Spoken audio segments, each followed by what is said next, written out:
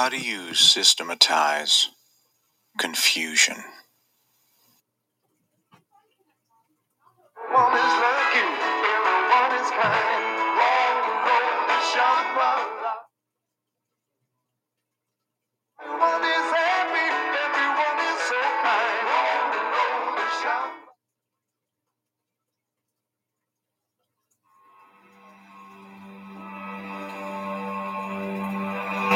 How do you explain the lengths that man will go to escape the authority of God?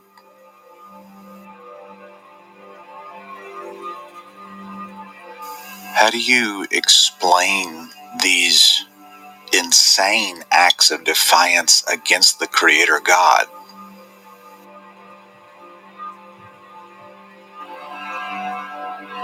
Nimrod, what were you thinking? Did you really think that would work?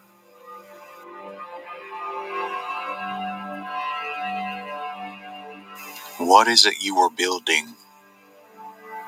Where were you trying to take everybody?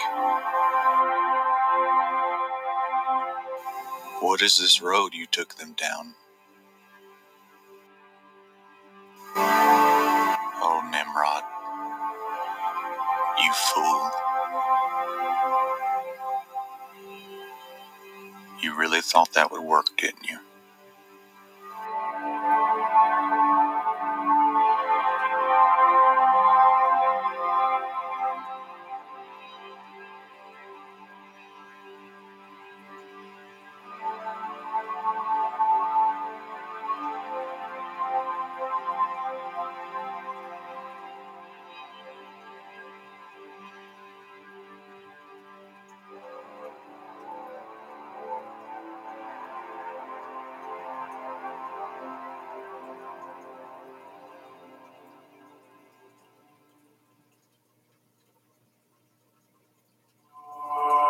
In the mountains of Tibet, there supposedly is a city.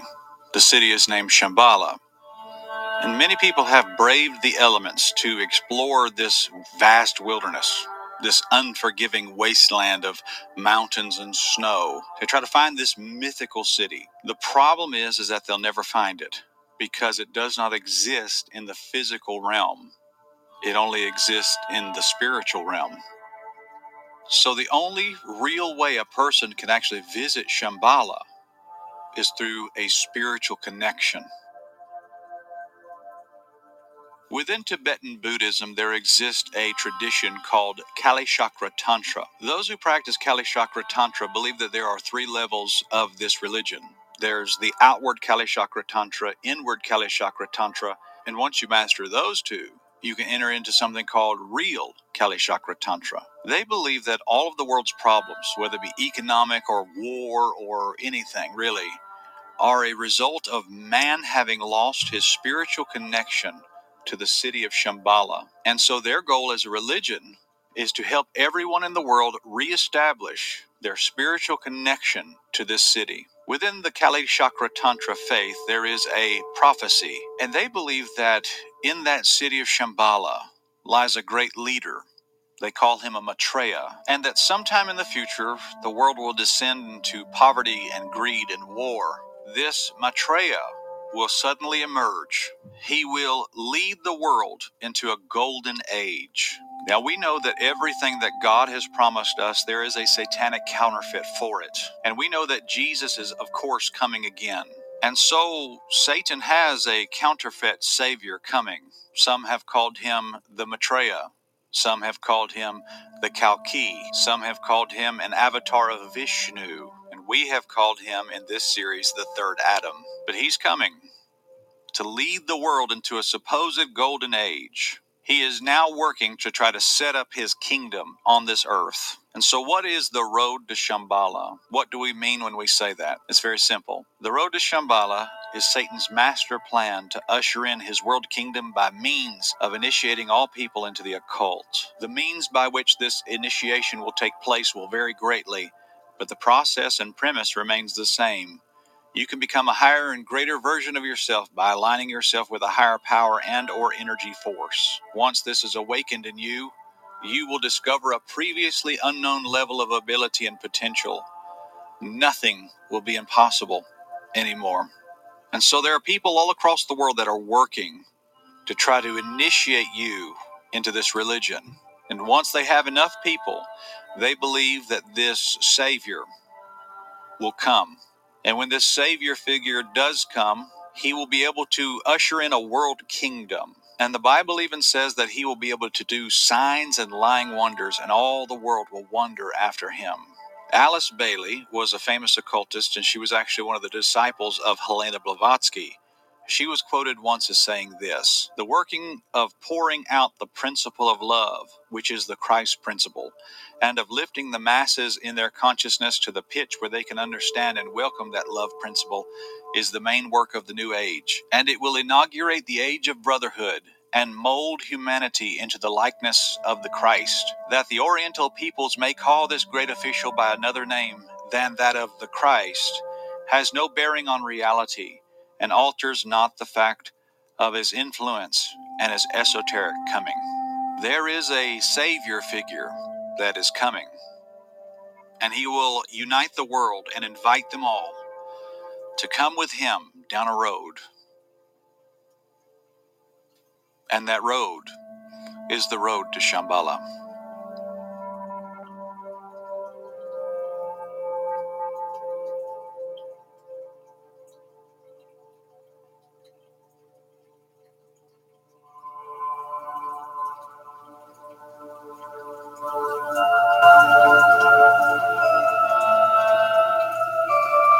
Throughout history, there's always been a group of people who have sought to understand and use a spirit force for their own agenda. And they think if they could just harness this spirit force, then they can become powerful and maybe even conquer the world. It's very common.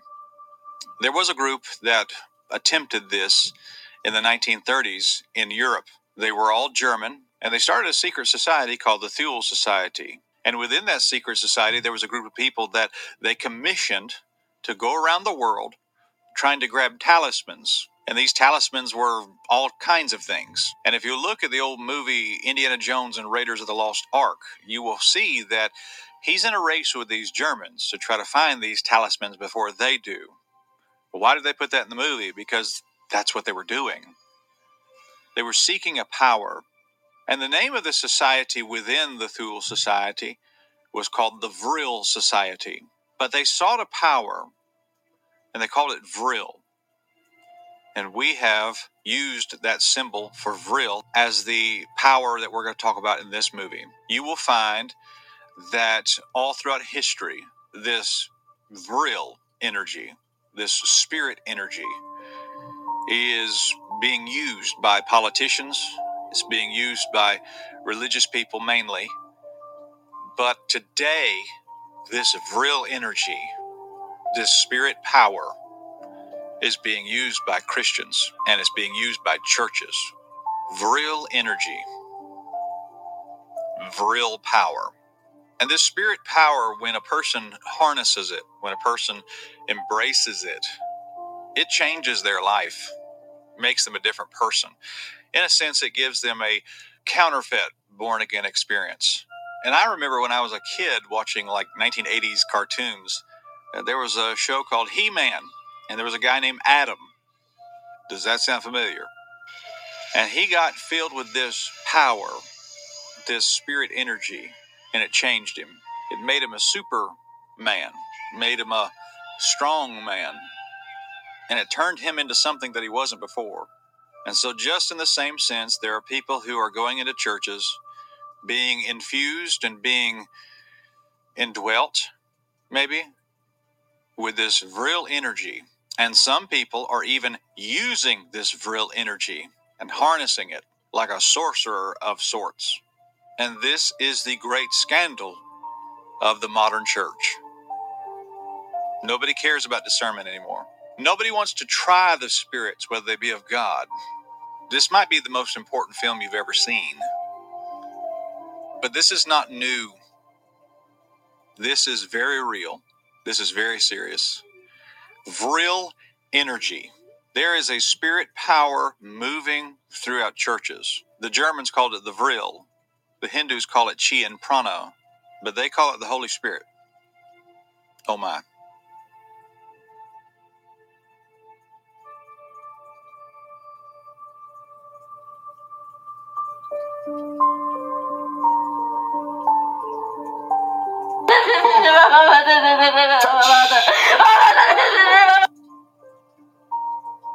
One of the most famous occultists of all time was a man named Albert Pike, and he wrote a book called Morals and Dogmas. And in that book, he said this.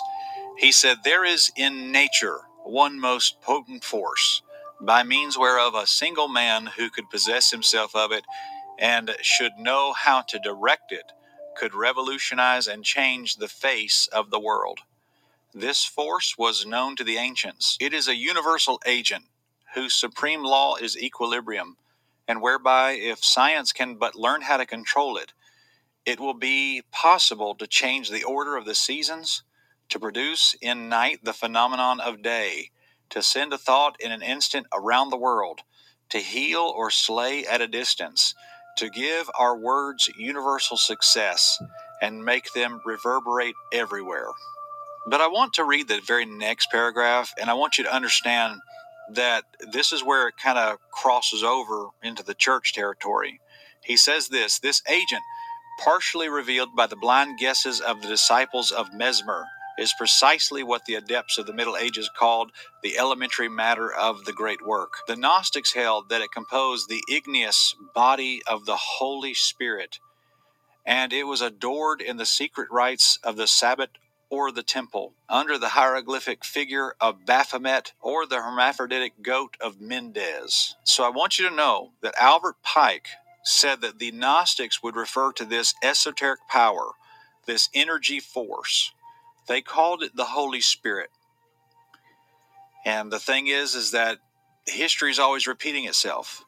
There are people out there who are in churches who are calling themselves pastors. Their congregations are calling themselves Christians, but they are Gnostic. They are practitioners of mystery religion, and they are working with an energy force in their congregations, amongst their people, in their prayer groups, in their revivals, and in their church services. This spirit power is moving among them, and they are calling this the Holy Spirit. But it is a dark, esoteric, ether energy that is from hell. These people are not saved. These people are not Christians. And if God will help me, I will show you who they are. And I will point you to the truth that some of these people are literally worshiping Satan. They are literally summoning occult energy and calling it Jesus and the Holy Spirit. And that's an incredible thing to say, but I'm going to try to prove it to you.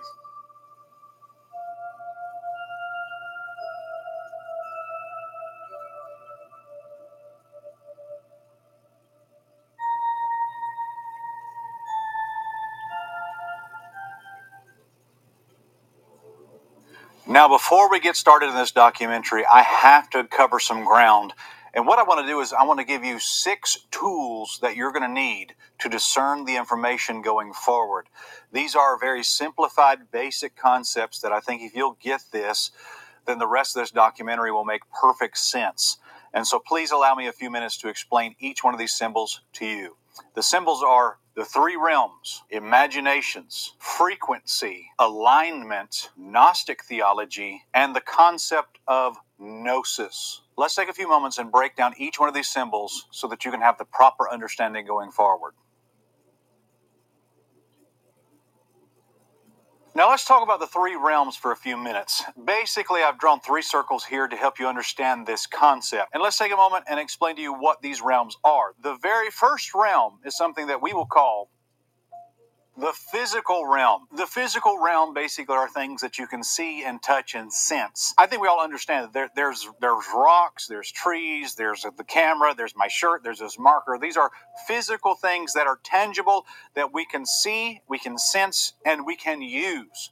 So what is the next realm? The next realm is pretty simple. This is something that I would call the sub-physical realm. Now, this is where it gets a little bit more complicated. There are things that you cannot see with your naked eye, but they do exist. Like, for example, if you were to take like a vial of blood, you can't necessarily see the red blood cells in that blood, but if you had like a microscope, you could see the red blood cells in blood. Another thing is like germs and other things, atoms and particles.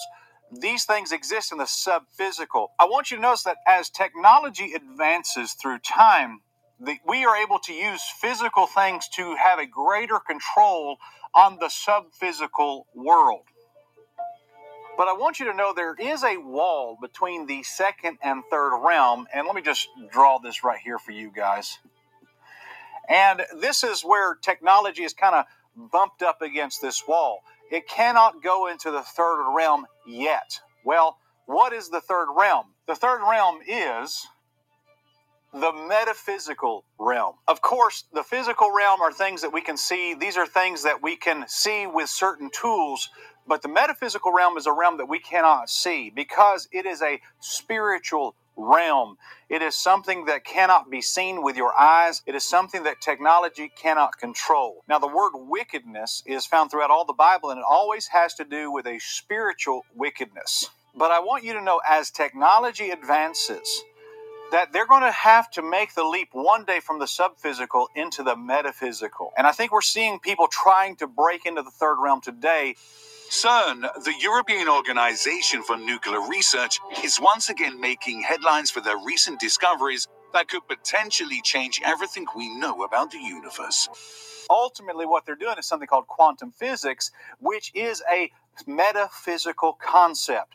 They are actually trying to break into the third realm under the illusion and under the guise of advancing technology. I want to give you a Bible story. There was a time in the life of Moses where he took a staff and he threw it on the ground and it became a serpent. Now, we understand that was a miracle done by the Lord. That was not Moses doing a cheap parlor trick or even a magic trick on anybody. It was a miracle. But there were two Egyptian sorcerers standing on the side, and the Bible says in the New Testament their names were Jannes and Jambres. And they took their staffs and threw them on the ground, and they made their staffs become serpents too. Why were the Egyptians able to do this? The reason is because these people were metaphysical practitioners. This is where all your magic, this is where all your witchcraft, all this stuff comes from the metaphysical world.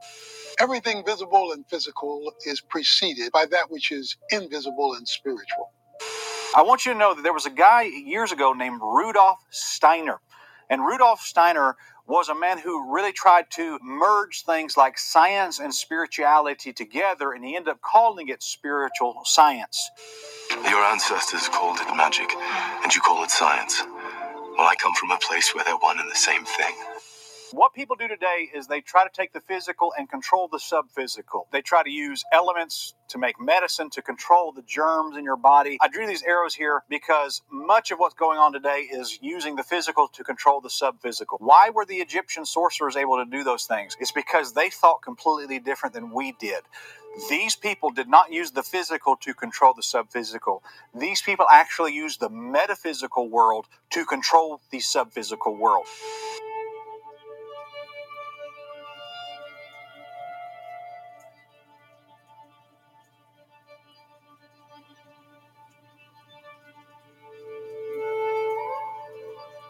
Instead of going like this, they actually did that. The usage of metaphysical concepts to control the physical world is magic. So that if something needs to be changed or corrected in the visible physical realm, we must identify its invisible spiritual cause. Follow back this branch of data that some people say started in Sumeria or Egypt. You're connecting with a divine intelligence. You're hoping from your connection with the divine intelligence to produce some change in your own psychology, in your own life. If all you see is what you see, you do not see all there is to be seen. That's what the Egyptian sorcerers did. That's what ancient civilizations did. This is the three realms. All right, so let's talk about imaginations for just a little bit. What is an imagination? An imagination is something that exists outside the plane of reality. Now, I think it's very vital that everybody understands that in the book of Genesis, chapter number 11, there was a tower. And that tower was the Tower of Babel, is what the Bible calls it. But please do not believe for 1 second that that tower was something like a tower we see today where it's like a skyscraper type building with windows and whatever. That's not a tower at all. The Tower of Babel was a pyramid.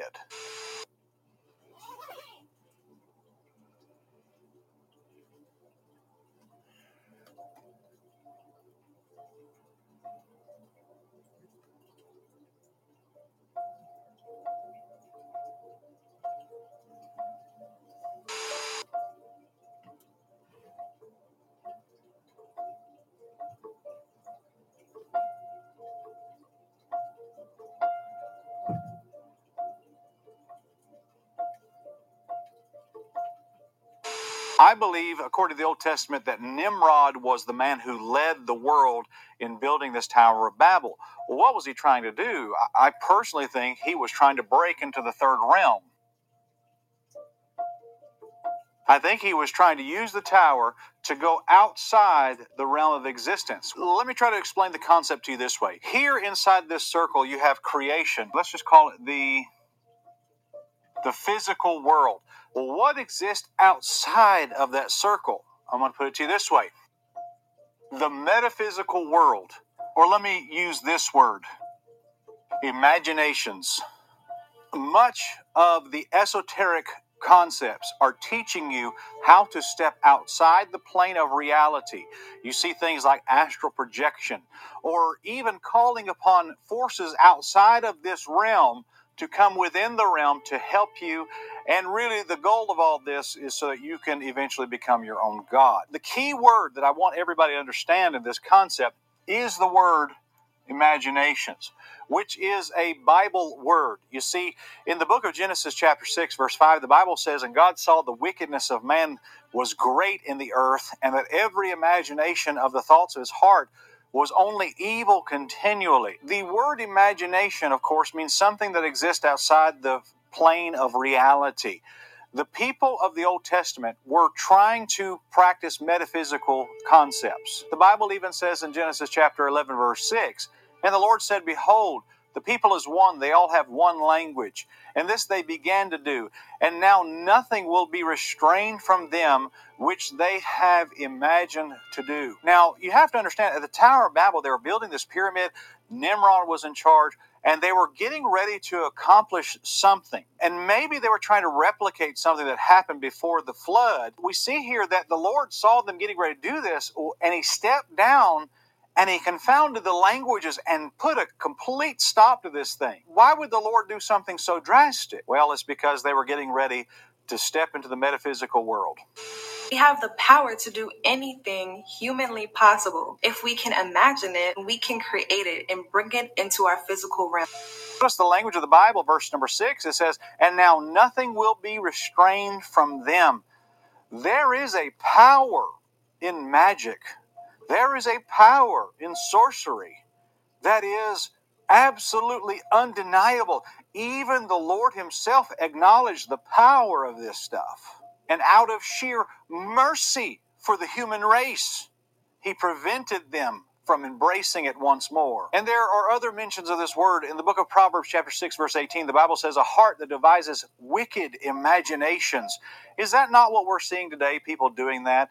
Especially when it comes to entertainment and media. All you see everywhere, especially in children's media, are witchcraft and sorcery and metaphysics everywhere. It's almost unbearable to even watch anymore. I'm a father and I'm alarmed at how much metaphysics and how much powers and sorcery and witchcraft is in the average children's programming today. The Bible also says in Romans chapter number 1 verse 21, because that when they knew God, they glorified him not as God, neither were thankful, but became vain in their imaginations, and their foolish heart was darkened. And even in 2 Corinthians chapter 10, the Bible tells the church at Corinth that we're supposed to be casting down imaginations and every high thing that exalteth itself against the knowledge of God, bring into captivity every thought to the obedience of Christ. We're not supposed to be involved with things that are metaphysical in origin. And Psalm 2:1 says, why do the heathen rage and the people imagine a vain thing? The next subject I want to talk to you about is frequency. In Hermeticism and other areas, basically all your witchcraft, all your sorcery, Eastern mysticism as well, everything is a frequency. Everything is a vibration. And if you come to understand that, then you really will come to understand all of what magic is. And I didn't understand this for a very long time, but I think I finally got it. They believe that everything operates on a frequency, whether it be health or wealth or fitness or sadness, anything. If you were to attach it to a machine, you could actually read a frequency or a vibration. And the goal of the occult is to basically control the frequencies of your body and really ultimately raise the frequency of your body. They believe that if your body is at a low frequency, you're unhealthy, and if you bring it up, it'll be healthier. They believe that if you're sad, it's a low frequency. You bring it up, you'll be happy. If you are not wealthy, that means that you're operating at a low frequency. You bring it to a high frequency, you'll be wealthy, you'll be rich. And so to them, everything is a frequency, everything is a vibration. What's a frequency? Can at the shop and subtract. We surrender to the rhythms of grace. And you're down enough and you lose your sound, he takes away your power. But I came to open my mouth and let the enemy know I'm going to release a sound into the atmosphere, because when the sound comes up, so does the power come up. Little Book of Magic to Big Book of Magic. It's 276 pages of angelic wisdom, of high vibrational light streaming through the pages. And ultimately, the ones who get good at it, they are able to raise and lower their frequency at will. And if you can do that, man, there's no telling what you can do. And really, I want you to know that they believe that the highest frequency is love and the lowest frequency is hate, which has strong connections to the divine feminine. The next one is alignment. Now, this one has similar parallels to frequency, but it is somewhat a different concept. You see, they believe that everything that you would want in life is a frequency. It is a vibration. And so what you have to do is you have to align your physicality to this concept, and if you align them together on a vibrational level, then these things will come to you, and you will attract these things. For example, if you want to be wealthy, and let's just say the wealth frequency looks something crazy and chaotic like that, and you want that, but your body frequency is something much different, I mean, just something way off than that, then you have to change your frequency and your aura, really, and you have to align yourself to match that to some degree. And if you will match that, then this ultimately will come to you and you will attract it. It's like the law of attraction, which is the exact same thing. If you are seeing negative things produced in your life, it's because that's the way that you have thought in your life, in your heart. You at your core are not thinking something right, because if you think according to God and dwell in Him, you will experience the victory and the power. If you are reaping sickness, it's because you've thought sickness. And you have to align your inner self with these outer things. And that's when all that comes to you. Now, there's a famous phrase that kind of captures this that I want you to see. As above, so below. Now, everybody understands that if you've studied any of occultism. As above, so below. You see that with the Baphomet, he's pointing up and he's pointing down. As above, so below. But the next statement is this. As within, so without. This is all one statement, and a lot of people only pay attention to the first half of it. But as within, so without. Basically, they're saying if you align yourself inside of you with something, then it will be that way on the outside. Like if you align your inner self with health, then on the outside, health will just happen. Wealth will just happen. Happiness will just happen. As within, so without. As above, so below. This is the occult. This is New Age. This is esoteric. This is magic. This is the occult. This is what they teach. And you'll find that a lot of people teach this who claim to be Christians. What did Jesus do in this situation? It says he rebuked the wind and the waves, and he spoke or released peace over the storm, and the chaos outside of him had to submit to the peace that was inside of him. So his internal reality became his external reality. The world that was in him, remember Jesus taught this, the kingdom is within you. All kingdom issues are heart issues. And when heart issues are dealt with, the world around you has to yield itself to your personal internal victory. The world around you, when you know what you're doing, when you know how to utilize the tools that God gives you, the world around you starts to take the shape of the world that is in you. Now, the next segment I want to talk to you about is Gnostic theology. Basically, up here you have in the universe, you have the Abraxas, who is the God of all gods, and then you have, he has created some aeons, you have Sophia, you have Christ, and then you have Lucifer. Sophia accidentally created a god, and that god created the world. Well, this god was basically the God of the Old Testament, and they called him the demiurge. And he had created Adam and Eve and locked them in this prison. Well, the Abraxas saw that the demiurge had locked them in there, and he sent Lucifer to give them the knowledge of the tree of good and evil in the Garden of Eden, and that was enough to release them from the garden, but it was not enough to release them from creation. And so basically later on, the Abraxas again sent Christ down to teach mankind, not as a savior, but as a spiritual teacher, to teach them how to harness this inner divine spark within them. You see, Gnosticism teaches ultimately that you have a spark within you. That's what it teaches. And if you just fan the flames of that spark, then you can transcend and go beyond the spiritual limitations that the demiurge has put on you, and you can go and rise and become your higher self, and then you can actually transcend and go be with the Sophia, or you can even go up to the what was called the Pleroma, which is the Gnostic heaven, and that's what Gnostic theology is. And I want you to get a good understanding of that going forward, because they believe that creation is ultimately bad, and you've been locked inside it by a tyrant, which is, in their mind, the God of the Old Testament. And so that's what Gnostic theology is. And lastly, I want you to understand what gnosis is. I want you to imagine that you have a person here who is stuck in creation, okay? And let's just say this is the bubble that they live in. And up here you have what we would call the spirit world.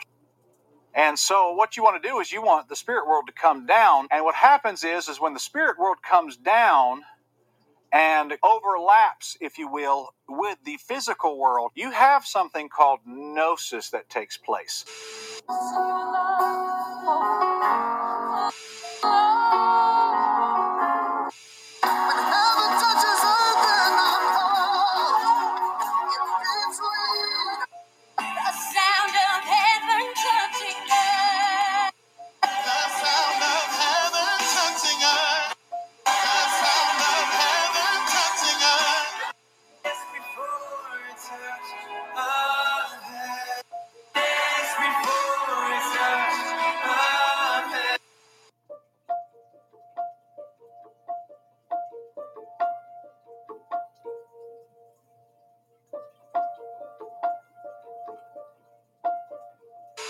We need to have earth touched with the power and presence of God in heaven so that order can replace chaos. And right in this circle here is where all spiritual knowledge is gained. That's where enlightenment is gained. That's where you're able to transcend. That's where you're able to raise your consciousness. That's where all of this stuff takes place that is good and right in the minds of the esoterist. That right there is gnosis. And so I want everybody to understand that everything these people are doing, they're looking for a spiritual experience. And these are the tools that you're going to need going forward to understand this documentary.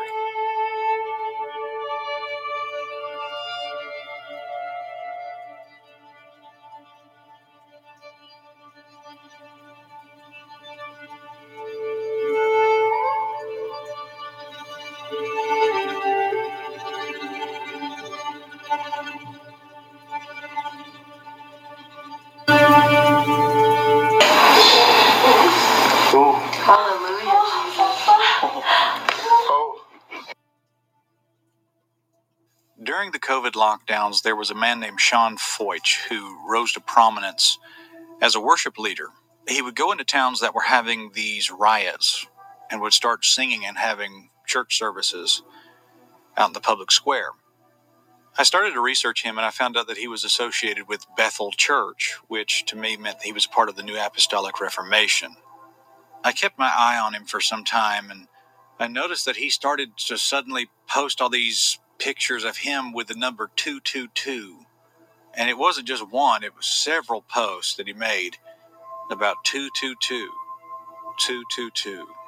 Several people had questioned him about it, and he even claimed that God always spoke to him through numbers and signs, which him being associated with Bethel Church didn't surprise me in the least. They're New Agers, they're not Christians.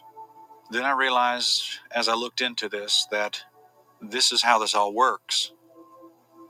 Twos. Some would call it a duality. But that's how all of this works. There are twos. And it seems like all of this deception that we speak about is divided into twos. And so that's how we will divide this film, into twos. There will be two spirits, there will be two spiritualities, and there will be two gospels. And we will take the time in this film to explore these twos, because that's how it all works. 222.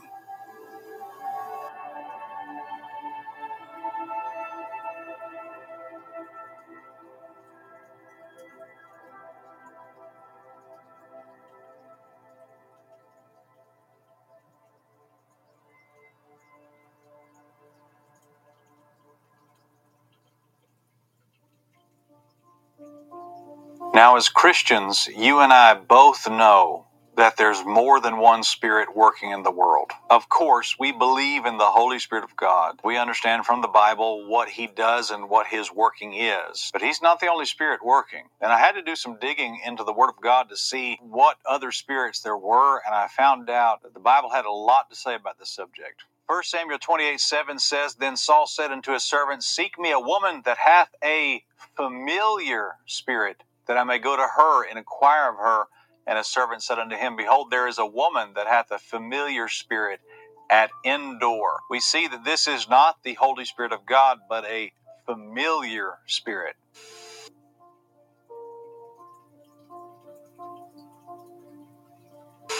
We also see at 2 Chronicles 33:6 the rule of King Manasseh in Israel. And the Bible says in verse 6, And he caused his children to pass through the fire in the valley of the son of Hinnom. And he observed times and used enchantments and used witchcraft and dealt with a familiar spirit. And with wizards he wrought much evil in the sight of the Lord to provoke him to anger. We also see in the book of Daniel, chapter number 11, that he's speaking about a prophetic incident, a coming king. And he says, But in his estate shall he honor the God of forces, and a God whom his fathers knew not shall he honor with gold and silver and precious stones and pleasant things. The God of forces is very interesting right there. We also see in Zechariah chapter number 13 and verse number 2, And it shall come to pass in that day, saith the Lord of hosts, that I will cut off the names of the idols out of the land, and they shall no more be remembered. And also I will cause the prophets and the unclean spirit to pass out of the land. We also see many times in the earthly ministry of the Lord Jesus Christ, him dealing with spirits.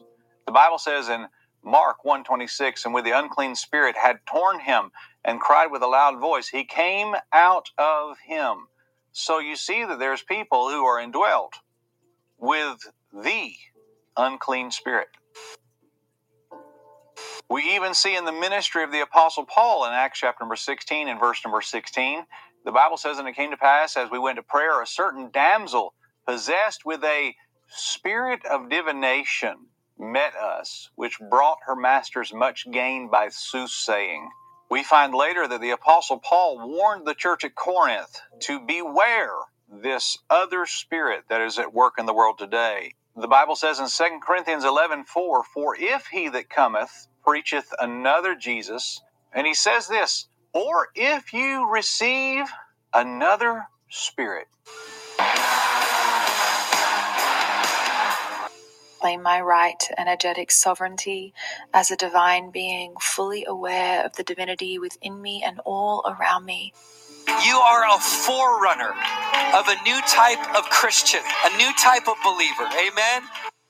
The biblical evidence is overwhelming that there's more than one spirit working in the world today.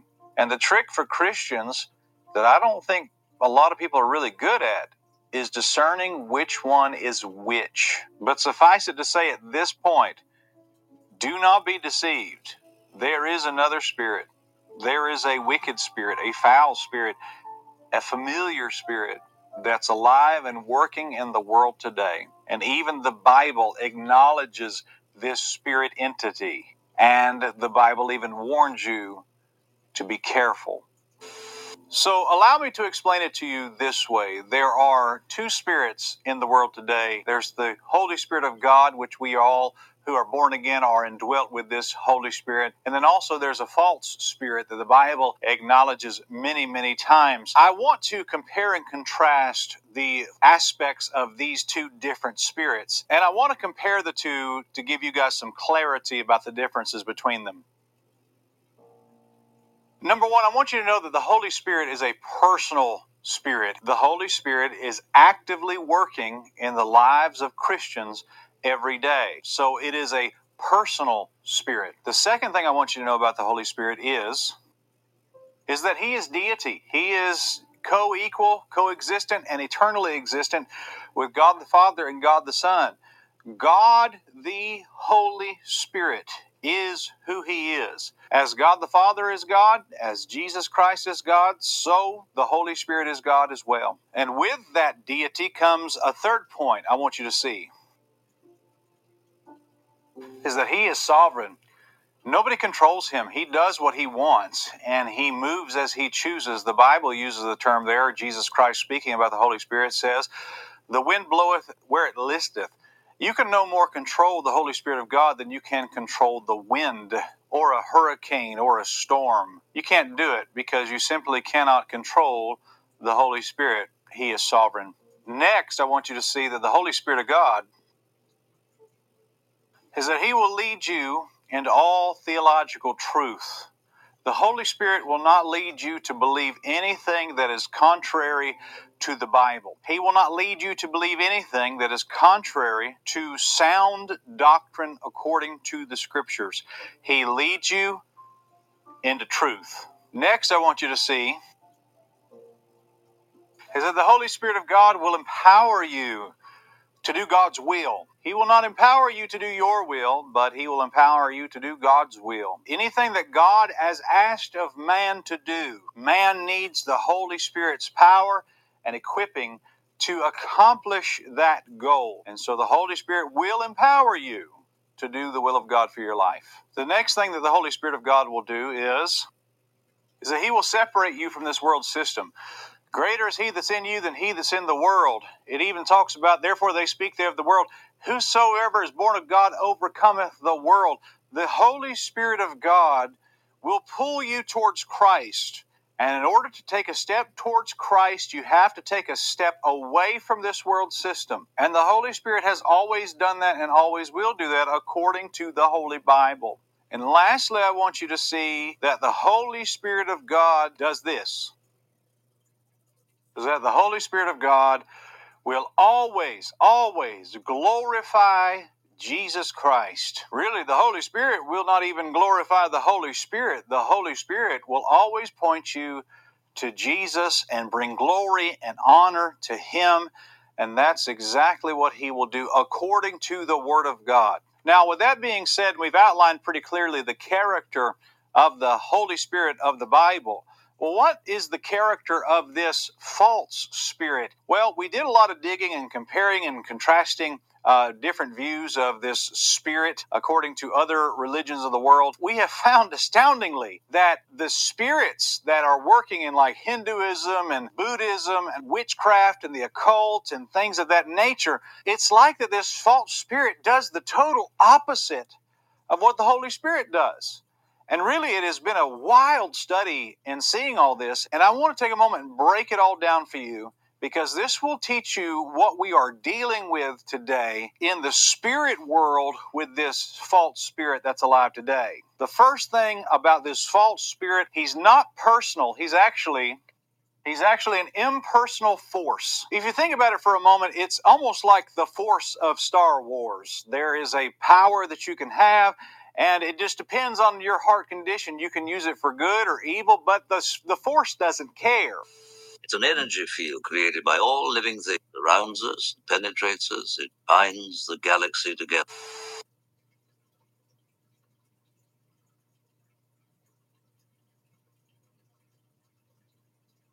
It just exists, and it really doesn't have a personality and doesn't really have an opinion on certain things. It is an impersonal force. Now, Hinduism teaches this, and martial arts teaches this, but the Holy Spirit of God is actually personal. He will speak to you, and he has a personality. He can be grieved, he can be quenched, and such like. But this occultic false spirit is characterized by it simply being an impersonal force. Next is that, of course, the Holy Spirit is God. The Holy Spirit is deity, but the false Holy Spirit does this: can make you a deity. You see, when Satan enticed Eve at the Garden of Eden, what was his promise? You shall be as gods. What was his line? His line was, if you will take this fruit, then your eyes will be opened, which is enlightenment, and then you shall be as gods, knowing good and evil. There is a spirit force working in the world that promises you that if you will partake of it and receive this, then you can be bettered, you can be made a higher and greater version of yourself, and ultimately at the end of that road, it results in you becoming your own God. You see this today in women talking about how I'm going to raise my divine feminine. Well, the word divine gives that away. You are literally trying to become your own goddess woman. And when all the self-help gurus talk about, your higher and greater self, that's what this is. It's all connected to the false Holy Spirit that is working now in the children of disobedience. Now, the Holy Spirit is sovereign, but this false spirit can be controlled or invoked. If you ever watch people that are like casting magic spells, they are commanding a force, an energy force, to do their bidding. Like in a Harry Potter spell, they are speaking a word and then something magic happens at the command of the sorcerer.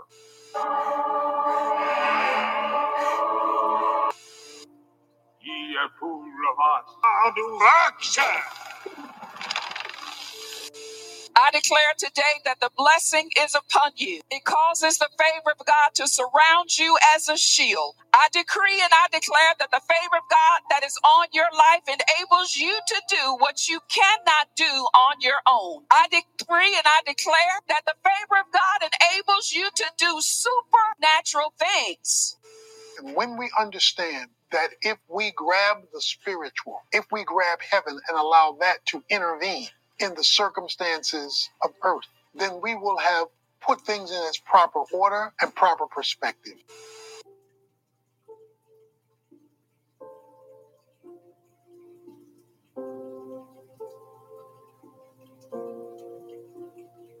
When you say, I am blessed, I have favor, angels go to work. Good breaks will find you. But nothing happens till you speak. The miracle is in your mouth.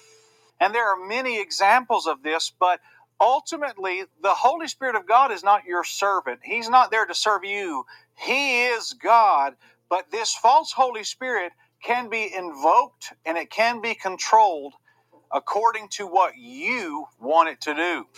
So when we're invoking a deity, for us, it's actually really quite simple. There's not a lot to it. And you simply ask them for it to come to you. Ask the universe to come and intervene with what's going on in my life. You give the universe permission to come in and help you.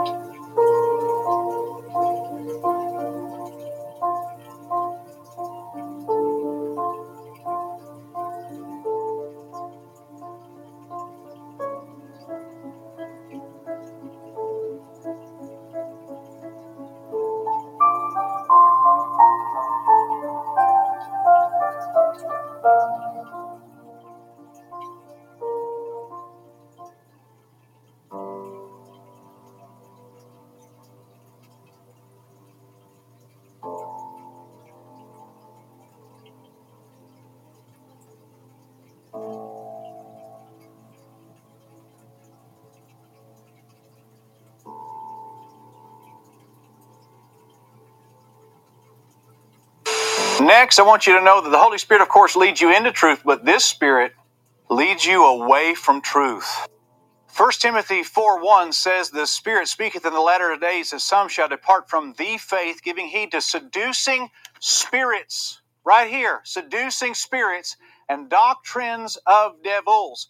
When somebody receives this false Holy Spirit and this thing starts working in their lives, they start going into doctrines of devils, because this Spirit will lead you away from truth.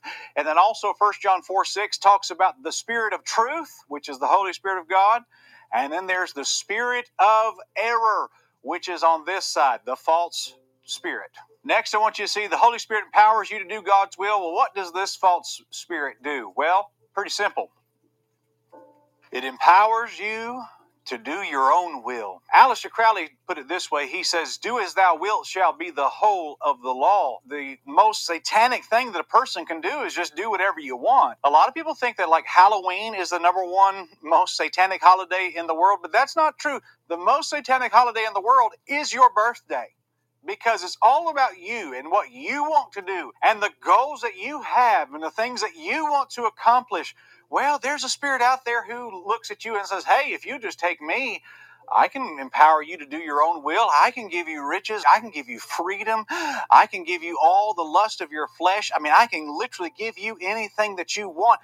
You name it and I can give it to you." Well, that's not what the Bible promises you.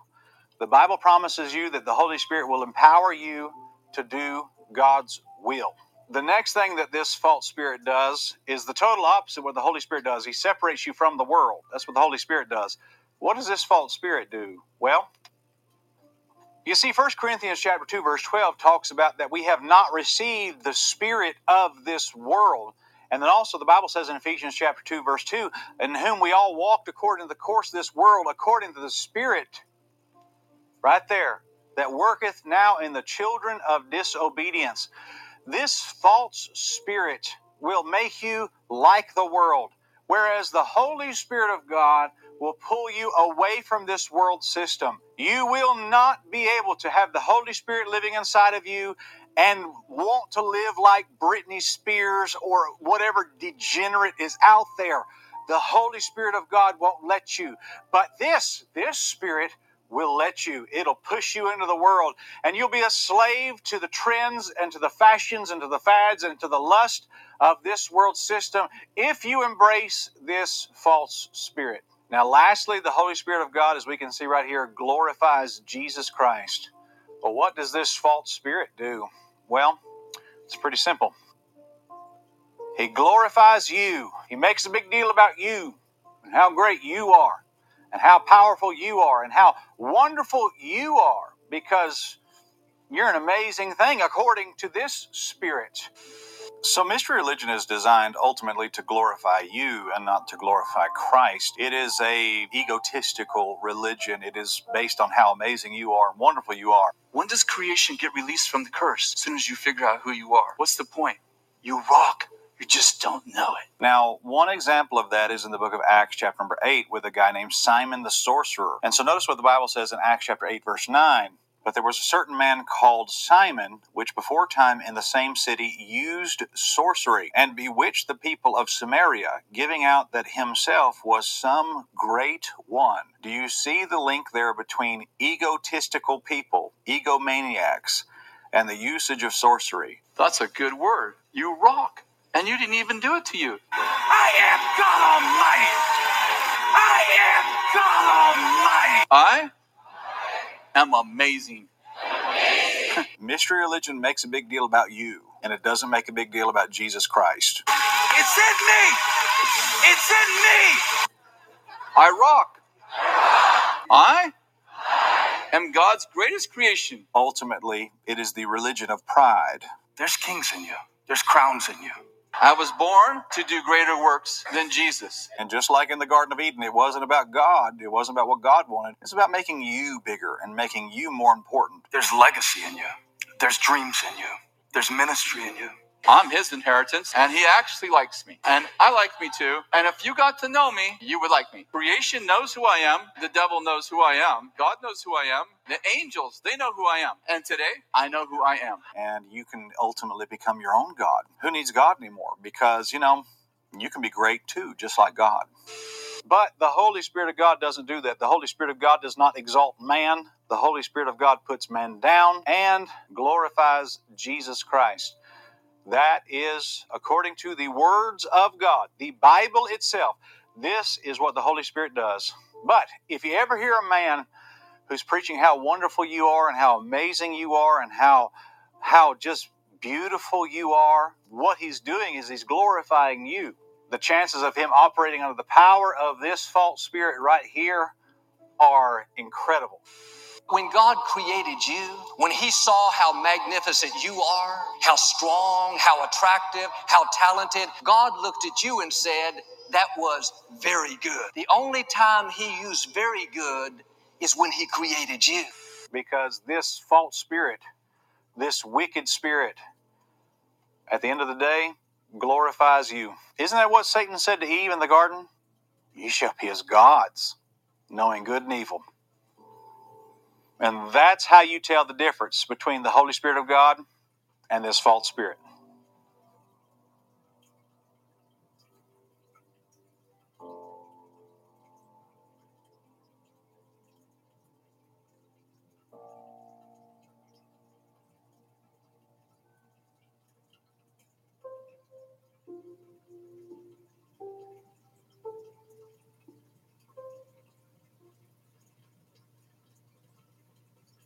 Okay, so here's my Twitter feed. This was posted December 27, 2022. The Chosen is an end times deception designed to unite Mormons, Catholics, evangelicals together into one religion, mark and avoid. I got a comment today from this individual saying, obviously, The Chosen is the best show ever. And I don't know how to say their name, but let's look at their Twitter feed here. All right. It says, I am dead to sin and alive in Christ. Nothing wrong with that. But look at their bio. It said, manifesting God's word, good vibes, and positive energy.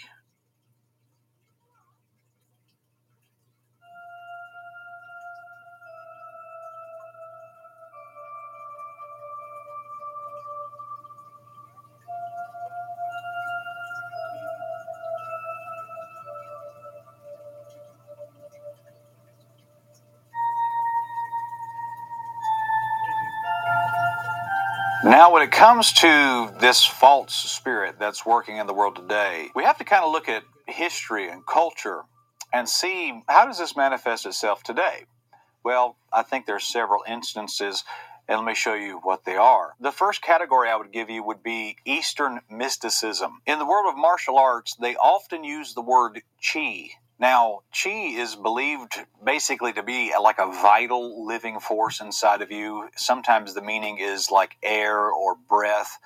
But essentially what it is your vital energy or vital force. Most people generally just refer to it as a form of energy. And often in a martial arts setting, it is actually controlled to strengthen the body so that they can fight or defend themselves. Another instance of this would be the word prana. Now, prana is a word oftentimes used in yoga and Eastern medicine. Basically what it is a Sanskrit word that literally translates to like life force or life energy. They believe that this energy force permeates reality on all levels, and it's really basically an energy that's in all things, including inanimate objects. Oftentimes when people are speaking about prana, they take a deep breath to breathe in their life force. And oftentimes prana is increased in the body by breathing exercises. Another word is the word Reiki. Now, I have seen many places lately that they're doing Reiki healing and Reiki medicine.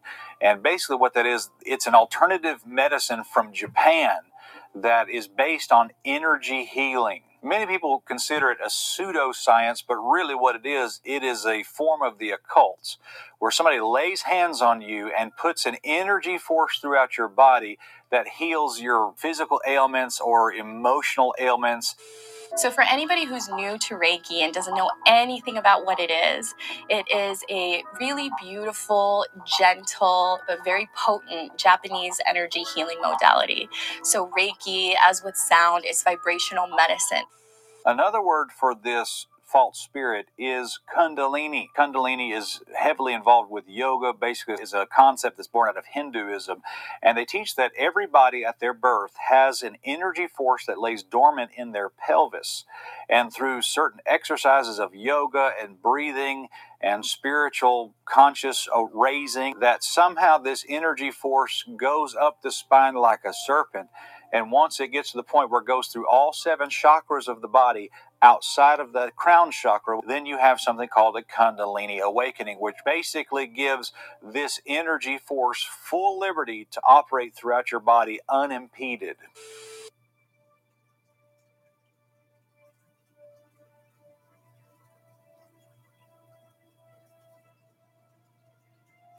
Oftentimes, practitioners of Kundalini and yoga and Hinduism believe that most people's ailments physically are a result of this energy force being bound in their body. This energy force can be released, and that can basically solve all their health problems. And there are also elements where this can heal your emotional wounds as well, and I think that's why this is so attractive to a lot of people. But another word for this false Holy Spirit is Kundalini. There's another word that is oftentimes very closely associated with Kundalini, and it is the word Shakti.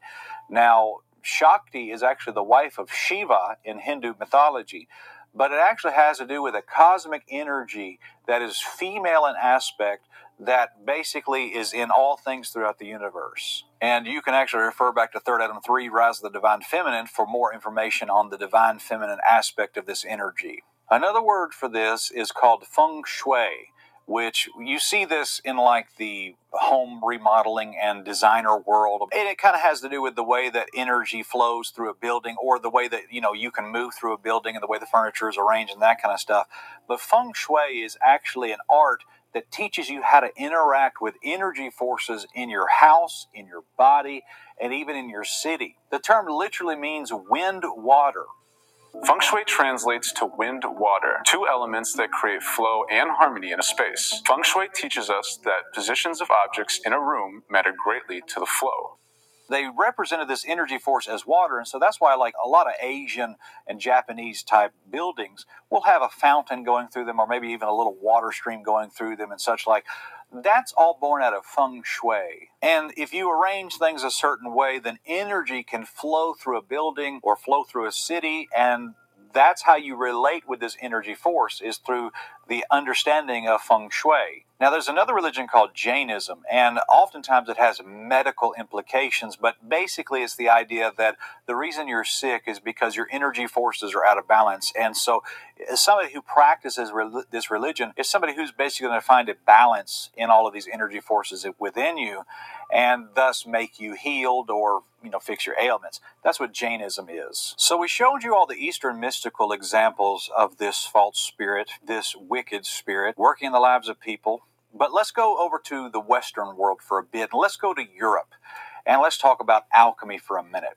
Now, alchemy was not what people think it is. A lot of people think that it was some mad scientist in a lab somewhere, and he was experimenting with chemicals trying to turn iron into gold. But really, what alchemy was an occultic ritual. It was a spiritual ritual that was disguising itself as a chemical ritual. Basically, what these European occultists were doing was they were trying to find a way to create an element, or maybe even put it to you this way, isolate that spirit energy, that energy force, away from regular elements. Now, if you believe that there's an energy force in a rock, you're going to see if you can do chemical experiments to try to isolate that spirit energy and then ultimately create vials of this spiritual energy so that you can use it for whatever purpose you desire. Basically, what they taught was that there was 4 basic elements in the world. There was water, fire, earth, and there was air.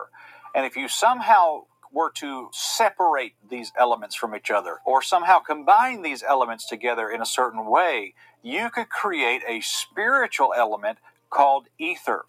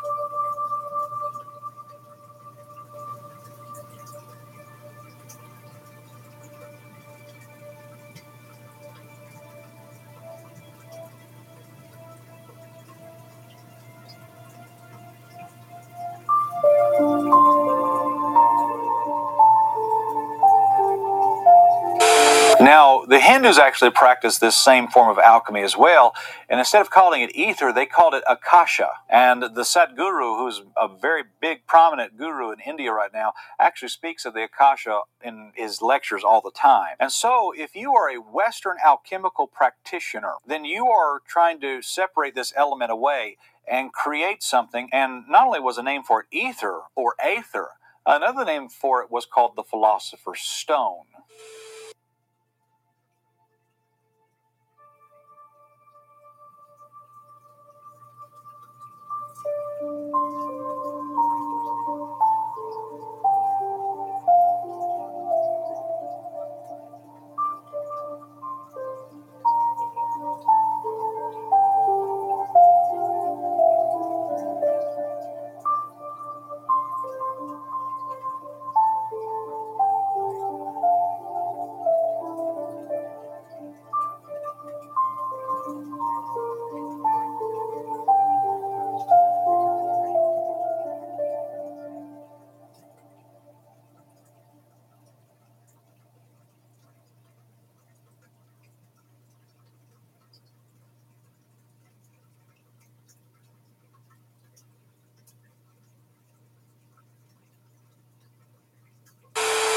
Many people even also called it the elixir of life. And they actually believed that if you had this, you could drink it and achieve immortality. It was also called the fifth element, or the prime matter, or the prima materia. And another term for this elixir of life that I think a lot of people are familiar with is called the fountain of youth. And there are people for centuries who have spoken about this. A lot of the accounts that I've studied said that the early mentions of the fountain of youth were in the writings of Herodotus and the Alexander Romance, and then also in the writings of Prester John, who was actually a crusader in the 11th and 12th centuries. And during the height of the popularity of alchemy in Europe, around the 16th century or so, there was actually a Spanish man who came across the ocean looking for the fountain of youth, and his name was Juan Ponce de Leon, who came from Spain to Puerto Rico and actually traveled to Florida because he heard that this fountain of youth existed there. Now, there also are people in the world today that claim that they are practicing science, but really they're practicing the occult. And there are several examples of this. The first one is CERN in Switzerland.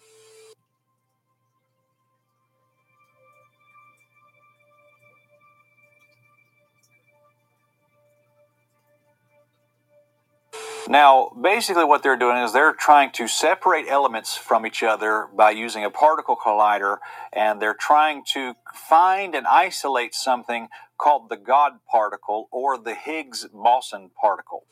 If this exists, as we seem to be getting closer to understanding it does, what would that do? What would that mean? It may mean we'd be able to unlock limitless energy. Let me just put it that way. It may be that we would understand the next secret of the universe. Now, let me just say that this stuff is very complicated, and of course, I don't have advanced degrees in science, so I could not speak about the very particulars of all this. But I wanted to give it to you this way. Anytime you see somebody saying that they're practicing quantum physics, they're actually practicing the Kabbalah, which is a form of Jewish witchcraft. First made the correlations between Kabbalah and science, I was stunned. I couldn't believe that the Kabbalists could derive these truths without really knowing any mathematics or physics. They knew things about the universe that took us till now to discover. We do know that Isaac Newton had access to certain mystical texts of the Kabbalah, all the things that could destroy string theory, all the things that do destroy every rival theory to string theory. They are all eliminated in precisely 10 and 26 dimensions. These dimensions are magic. We physicists don't know where these dimensions come from. It's rather amazing. This uncanny reflection of some of the most advanced cosmology coming from our satellites, coming from our atom smashers, coming from our blackboards, that are mirrored in the Zohar and ancient Kabbalistic texts. So just like the alchemists were doing procedures where they were trying to isolate energy force from elements, that's exactly what they're doing at CERN. It's just with more modern technology and a lot more of a budget behind it. That's the only difference. This is the video where I get into the essence of CERN. It's the most advanced and expensive scientific lab on Earth, and it's used to study particles. It's the most fundamental question. It's the one we all asked when we were kids. What are we all made up of? What are the fundamental particles that make up everything in the universe? Particles are like little hills in the quantum fields. They're actually vibrations in the field, which kind of start to make it clear on how a particle can act like a wave.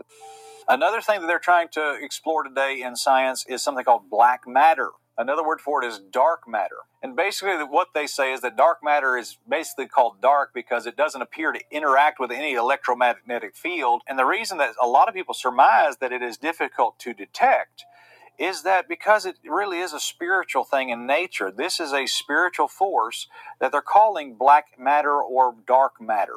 Another example of this is something called orgone energy, which in the 1930s there was a man named Wilhelm Reich. And Wilhelm Reich discovered that orgone energy was basically a massless, omnipresent substance that was very similar to the ether that the alchemicalists talked about. He actually called it the luminiferous ether. And he claimed this existed in people, but it was called orgone energy. And Reich actually argued that the reason people get cancer is because their orgone energy is basically out of balance or they're lacking it. And in 1942, he created the Orgone Institute. One of the inventions that he created was called an orgone energy accumulator, which he believed he could basically just absorb orgone energy out of the air and put it into some sort of charger or something and actually give that to people, somehow inject that into people's bodies, and it will cure their health. Now, Reich actually based his research off of Freud's research, which Freud actually called this, instead of calling it orgone, he called it the human libido, which was Freud's example of an ether energy, a spirit energy, a life force energy. And Freud, of course, called it the libido, and Reich took that and called it orgone energy. And he claimed that he could actually measure it. Now, where Reich and Freud actually got in trouble with the Western world during their time was that they actually equated this energy with a sexual energy in the human body.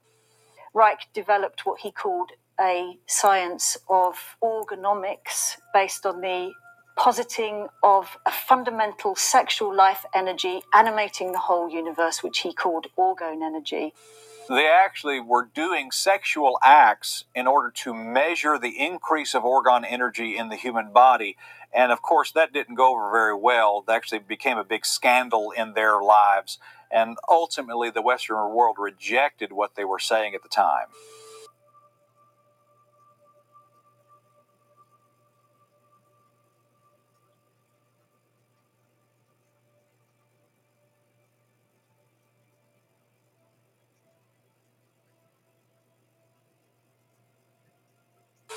And I really think probably the most famous example of somebody looking into this energy force was a man named Nikola Tesla. And of course, Nikola Tesla was a Serbian-American inventor, and he actually was well known for working with Edison. He invented the AC-DC current, and actually the list goes on and on of the things that Nikola Tesla invented. It's actually quite prolific what he contributed to modern inventions and modern science. But Nikola Tesla was obsessed with something called free energy. He believed that you could create devices that would actually absorb energy right out of the air, much like Wilhelm Reich did.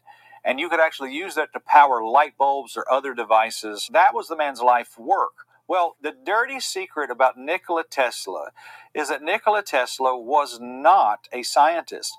Nikola Tesla was actually an occultist. And this free energy that he was trying to use was actually the spirit energy that the Bible actually talks about. I mean, the man was into geometria, where he talked about 3, 6, and 9 were the secret to understanding the universe.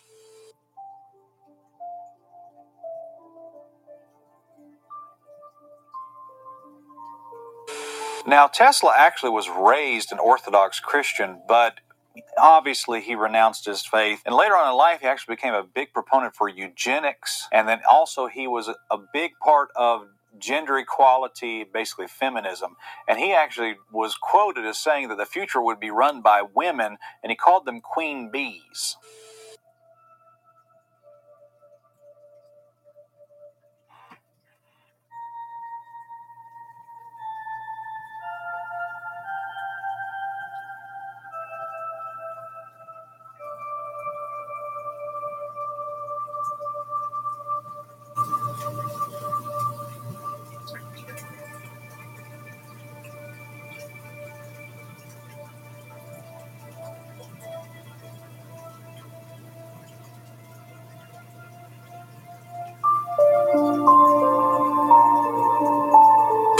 Now, Tesla actually died when he was 86 years old, which means he died in the 1940s, sometime around the time of World War II. And he actually claimed towards the end of his life that he actually invented a particle beam weapon known as the death ray, which operated off of frequency and vibration. And it is a documented fact that around the time of his death, that the government actually swooped in and took all of his research by force. And to this day, nobody knows where that research is. It's one of the things that is actually lost to history.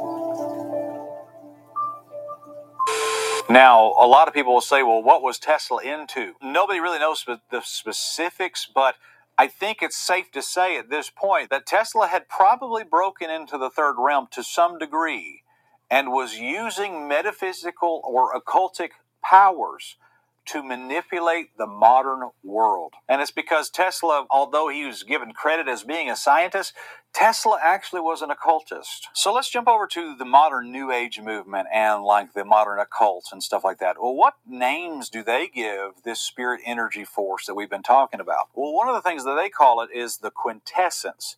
Now, when I was growing up as a kid, really my whole life, I've heard the phrase quintessential, using something to describe something of high value. This is the quintessential whatever. That is actually a derivative of the word quintessence. And of course, quintessence is basically the same thing as the ether. It is the fifth element energy force that fills the universe, and it even goes beyond the terrestrial sphere that we live in.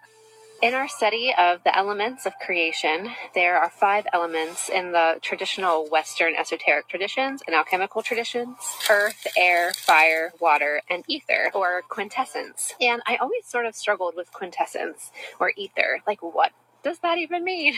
And that sense of like purpose, I know why I'm here. I know what I love. I'm excited about doing what I love. That is quintessence. That is the ether. That is the spiritual stuff that we are incarnating here. The quintessence, the ether, is living within all of the elements. But that sense of like, I know who I am beyond this body. I know what I'm here to do. I feel on purpose. That's the medicine of quintessence and the work of ether.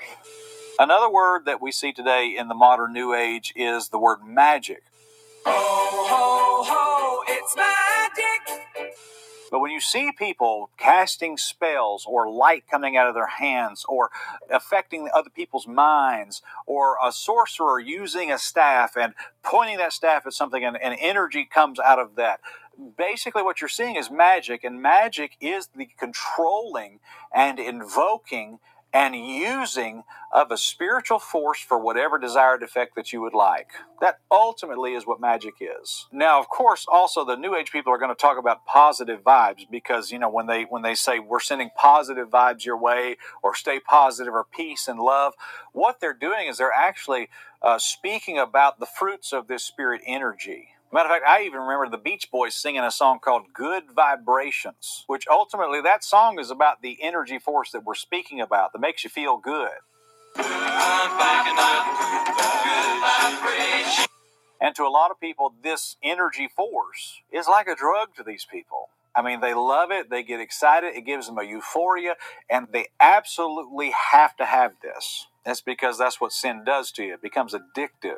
Of course, also we see in modern cultural examples the idea of good luck, which a lot of people believe that good luck is an impersonal force in the universe. And I find it funny that when 3rd Adam 3, we talked about the clover being a symbol of the divine feminine. It's a symbol really of two dualities, and actually they're heart symbols, which is also another symbol of the divine feminine. The same symbol for good luck, being the 4-leaf clover, is also the same symbol for the divine feminine, a spirit force that works in people that pulls them away from truth. I don't think that's a coincidence at all. Another word for this is called the pneuma, which is actually a Greek word for spirit.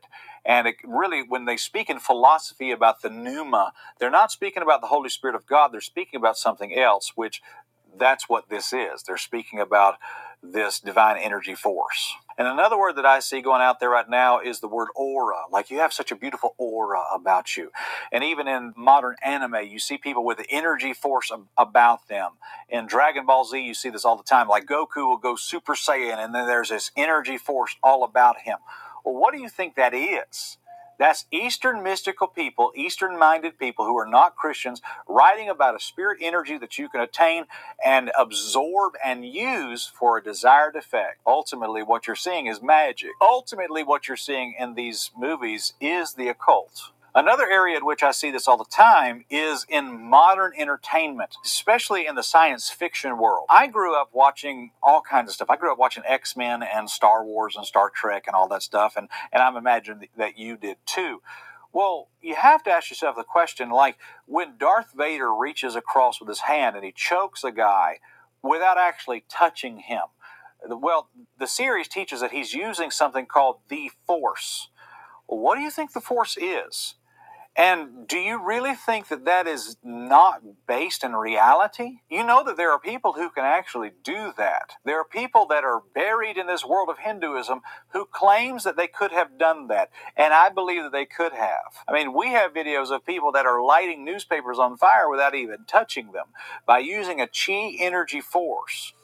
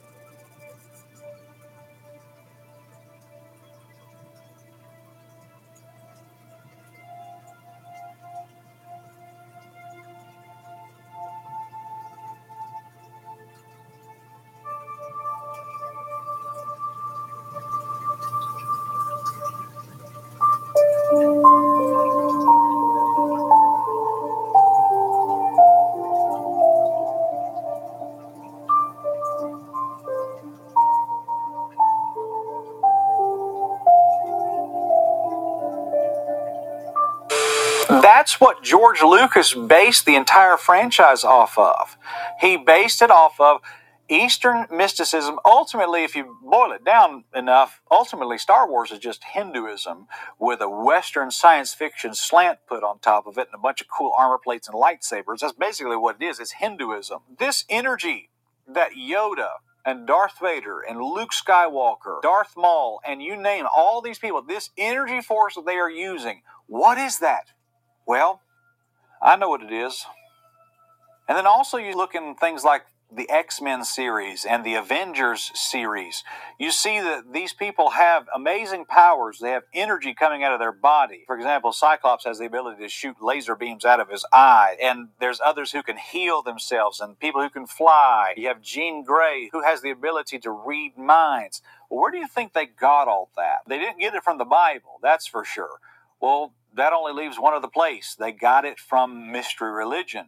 And ultimately, one of the things about mystery religion that just blows my mind over and over again is that these people actually hide right out in plain view. They pretend like they're entertainers, but ultimately they're practicing a mystery religion right in front of your face. And what I'm noticing is almost all science fiction is basically blurring the line between metaphysical and physical. It's almost in a sense like they're breaking into the third realm, using technologies that don't make any sense and harnessing spirit energy forces and things of that nature. That is the occult, and we have to be on guard about that. Now, there have been many examples, and the list is, infinite. I mean, there's no way I could give you every example of people who are using this occult energy force in the world. But there have been people throughout history who have practiced this energy force, practiced magic, practice the occult while claiming to be Christians. I really don't think that people get this. There are people in this world who literally are practicing magic. They are practicing esotericism and occultism and New Ageism in the name of Jesus Christ, and nobody seems to tell the difference. It's like nobody sees it. Well, let me give you a few examples of people that are actually doing this. The first example, and I've seen this in movies all of my life, there are people who actually believe that this exists, but something called the Holy Grail. Now, of course, that kind of fits under the umbrella of Catholic mysticism, which Roman Catholicism is a mystery cult. Make no mistake about it. Roman Catholicism is a part of the mysteries of Babylon. This Holy Grail was a cup that if you drank from it, it gave you all the benefits that the ether energy does. It makes you young. It gives you eternal life. It cures you of all sickness.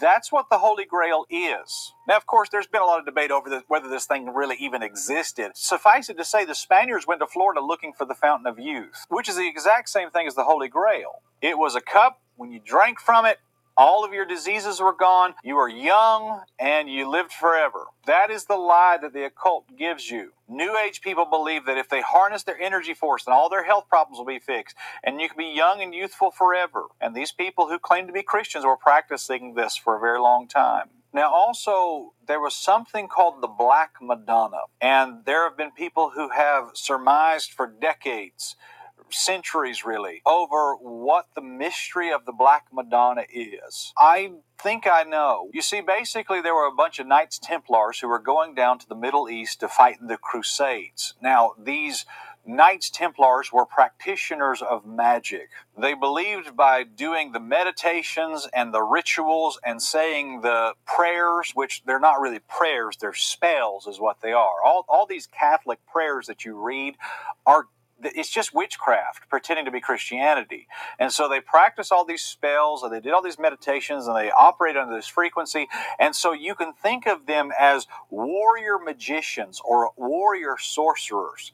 These people were practicing the occult to get spirit power so that they could win their wars and conquer Jerusalem. The Knights Templars were not Christians. These people were basically X-Men, or to put it another way, were striving to be X-Men, elite warriors with magical powers. That's the secret of the Knights Templar. And so they went down to the Middle East and they started to war against the Salahadin and the Middle Easterners. And after a while, they started to intermingle with them and they started to basically live alongside Islamic mystics. Well, they started bringing back sometimes these statues or these paintings of a Mother Mary holding a Christ child. And the skin of the Christ child and Mother Mary, or the Madonna as they called it, was completely black. Many people revere these paintings and these statues today as some sort of figures of racial equality, but the black skin on the Black Madonna had absolutely zero to do with race. Absolutely zero. Now let me explain it to you from a Kabbalistic or occultic perspective. So if you go all the way back to the creation, you'll see that there was nothing. There was darkness. And that God said, "Let there be light," and there was light.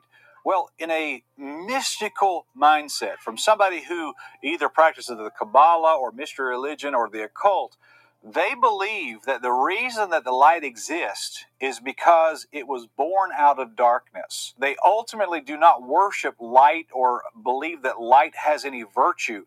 They believe that all the virtue and all the merit belongs to the darkness from which the light was born out of. They believe that the darkness was the ether, that the darkness was the quintessence, and that out of that energy force, the light came. So ultimately, if you could control this darkness, you could create light. Now, of course, that sounds maybe a little cryptic or maybe a little bit vague, but that's how this is communicated to people. A good way to look at this is actually to look at the word darkness in your Bible. The Bible says in Acts 26:18 to open their eyes and turn them from darkness to light, and from the power of Satan unto God, that they may receive forgiveness of sins and inheritance among them which are sanctified by faith that is in me.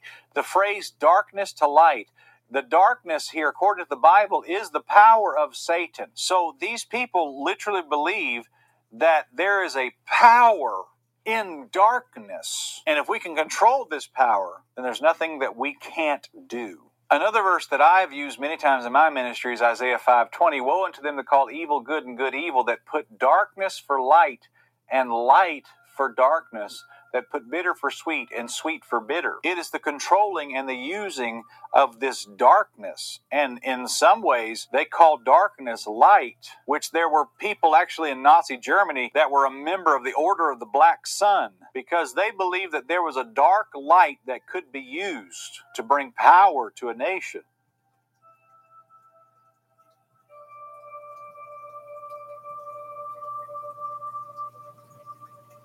And there are many other verses as well. 2 Corinthians 6:14, be not unequally yoked together with unbelievers, for what fellowship hath righteousness with unrighteousness, and what communion hath light with darkness? It even says there in Ephesians 5:8, for ye were sometimes darkness, but now are ye light, and the Lord walk as children of light.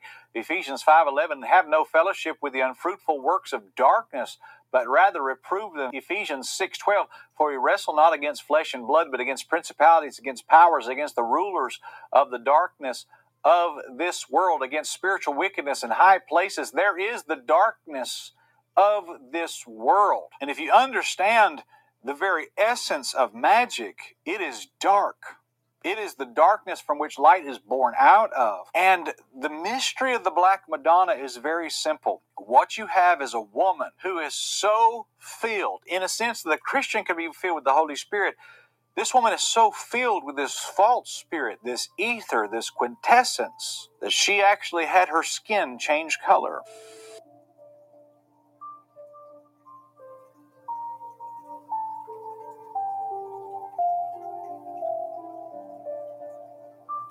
And the Christ child that she carries is so filled with this esoteric power that even he is turned black as well.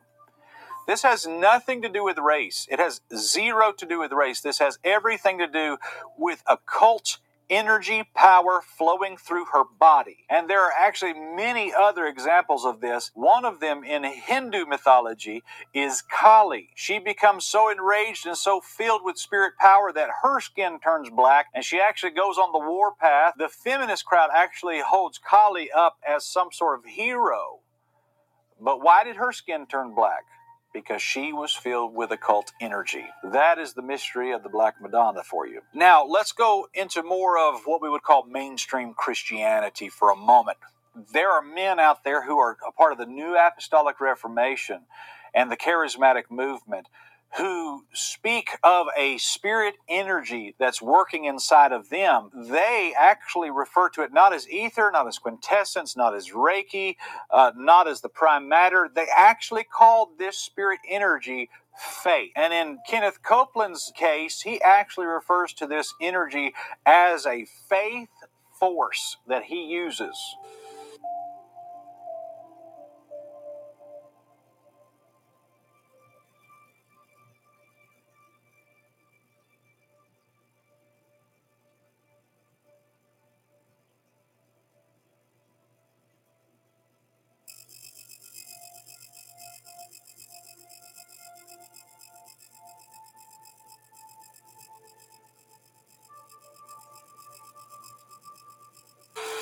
Preachers bragging on God created this universe out of nothing. No, he didn't.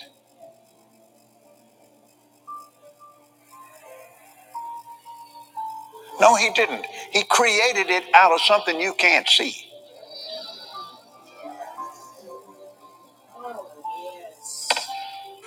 My faith is in my spirit.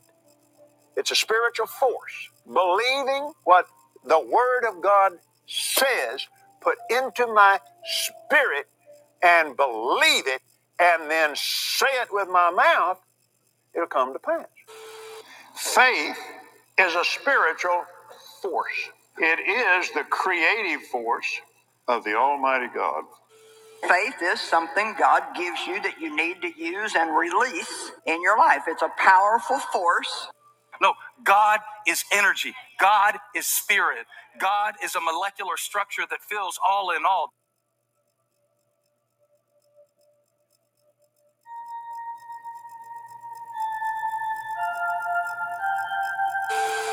Same thing with, being slain in the spirit or feeling that physical force field. I mean, I've certainly had it when somebody was laying hands on me. I just felt, this enormous kind of pressure, down on me, and definitely, it had its physical manifestation, but it's working through your body, through your physical body. But really, it's a spiritual power.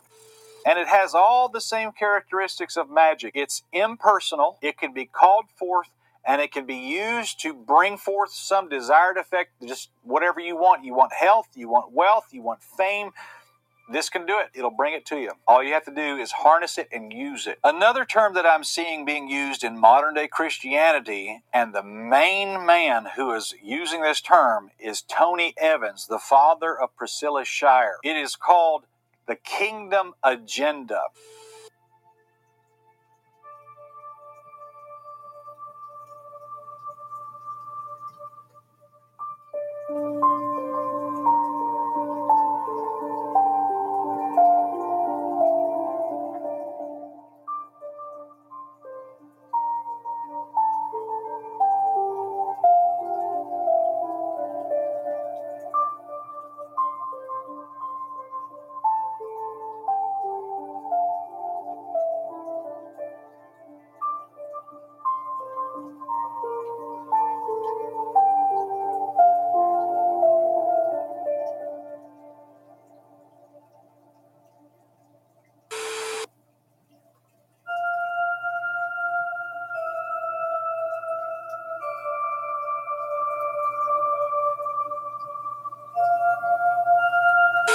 When we are connected to our Creator, there's a divine power that breathes within. It renews and restores, creating an atmosphere that revives and makes whole. We align ourselves underneath Him. There is an alignment that happens from deep within, where His breath becomes our very own, transforming the atmosphere of our lives. I call this the Kingdom Agenda, where through Him, we're touching heaven and changing earth. If you use music and you speak about Jesus, then a spirit energy moves, and it is called the Kingdom Agenda, which is not an orthodox way of explaining the Holy Spirit. I mean, it is really problematic how he puts it, but he says this all the time. The Kingdom Agenda is moving in churches, in people, and the way he describes it is identical. It is identical to the ether and the quintessence. Tony Evans is not squared away in Bible doctrine at all. And lastly, the one that I hear, that if you hear anybody say this, you need to run for your life, is something called the Christ consciousness, or the universal Christ. Recently, there's been a lot of guys who have come out saying they're deconstructing their faith, and that they don't really follow traditionally the Jesus Christ of the Bible, but now they're following the Christ consciousness, which is the same thing that the Hindus say about Jesus Christ. You see, the Hindus believe that there were these people called Maitreya's, and you can think of a Maitreya as a high sorcerer or a high wizard of some sort, but they basically are people who have so mastered the energy and the powers of the universe inside of them that they could do miracles, like they could heal, or they could walk on water. They lived forever. They could fly. Nothing inside of their body was ever sick. They are given the title by the Eastern world of Maitreya, and they believe that the first Maitreya was Jesus Christ. They believe that the second Maitreya was the Buddha, and they're actually waiting for a third Maitreya to come, which we know who that is. That's going to be the Antichrist. In this documentary series, we've given him the name the Third Adam. But this Maitreya will be able to have such power. He will be able to do signs and lying wonders, because he will be a master of magic and a master of occultism and a master of all of this energy power. And he will show you how to do all this as well. He will be an antichrist, but the people who are worshiping the Christ consciousness are really practicing Eastern mysticism, Eastern occultism, Hindu religion, but they're putting that Christ consciousness spin on it to make it more palatable to their Western audiences.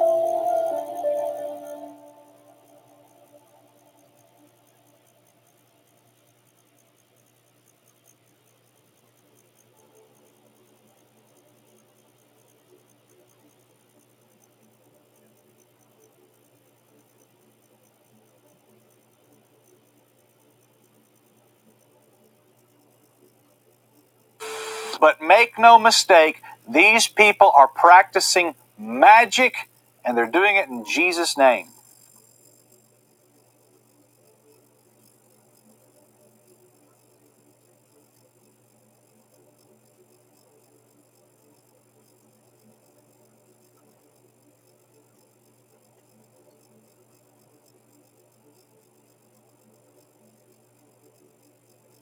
So when it comes to this spirit energy force that has many names, the concept is basically the same. You breathe this power in and you use it to accomplish your goals. Acquiring this spirit energy makes you a better person and makes you more capable and gives you all types of strength, whether it be physical or spiritual. And I want to point you to a couple cultural examples of this, one of them being this guy named Jake Paul. He started a boxing career, and I made a couple videos about this, but I want to point this out as well, where he was doing this bizarre ritual at the beginning of all his fights. And I want to show you a video of what he's doing. It's a bizarre breathing ritual. It's very extreme, but what he's doing is breathing in real deep and breathing out and screaming, of course, when he does that. And this is called breath work, which is a very common practice in Eastern meditation and Eastern mysticism. What he believes he's doing, he's breathing in life energy, and this is somehow empowering him as he goes into his boxing matches. This is actually a practice called pranayama, and where these people get together and they will do breathing exercises. And I want you to watch just a segment of this video with me. Here, prana means a vital force, a universal force, which is essential to be alive. And yama can be controlled. This prana is existing everywhere, and it's also existing inside the body. It really helps calm my state of mind because it creates a focus on me and my internal world to process my emotions, I guess. It just creates that space if I'm in a stressful situation and I need to just do some simple inhalations and exhalations. Even when we breathe just day to day without even thinking about it, it's the quality of breath that really helps to set our mood. If you practice pranayama, there a lot of changes will come. Mainly you may get energy.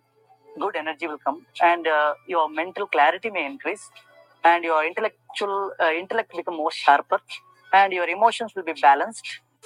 Now I want you to see what Stephen Furtick teaches in this video. He teaches a prayer practice that he does where he breathes in the Holy Spirit. Stephen Furtick is basically going to teach the exact same concept as pranayama, but instead of calling this prana, this life force, he's going to call it the Holy Spirit. Why? It's because Stephen Furtick is not a Christian. Stephen Furtick is an Eastern mystic. I want you to see what he has to say in this video. Today I just want to share a prayer that I've been praying. I have moments, like I'm sure you do, where I feel overwhelmed with a lot of little things. Sometimes it's just when I find myself get into that place, there's a prayer and an action that I started taking, and it starts like this. I breathe you in, Holy Spirit. I breathe you in, Holy Spirit. And strength comes suddenly. I breathe you in, Holy Spirit. And your strength comes suddenly. And your peace fills me completely. I breathe you in, Holy Spirit. And strength comes suddenly. And your peace fills me completely. Guys, that's not in the Bible. That's an Eastern mystic practice. Stephen Furtick is an occultist. This man does not believe the Bible. That's not how the Holy Spirit works. You don't breathe in the Holy Spirit like he's some sort of vape machine or something. You don't breathe in the Holy Spirit like he's prana or he's chi. Stephen Furtick is dreadfully in terrible doctrinal error here. I am literally just blown away that people don't see the problem with this guy.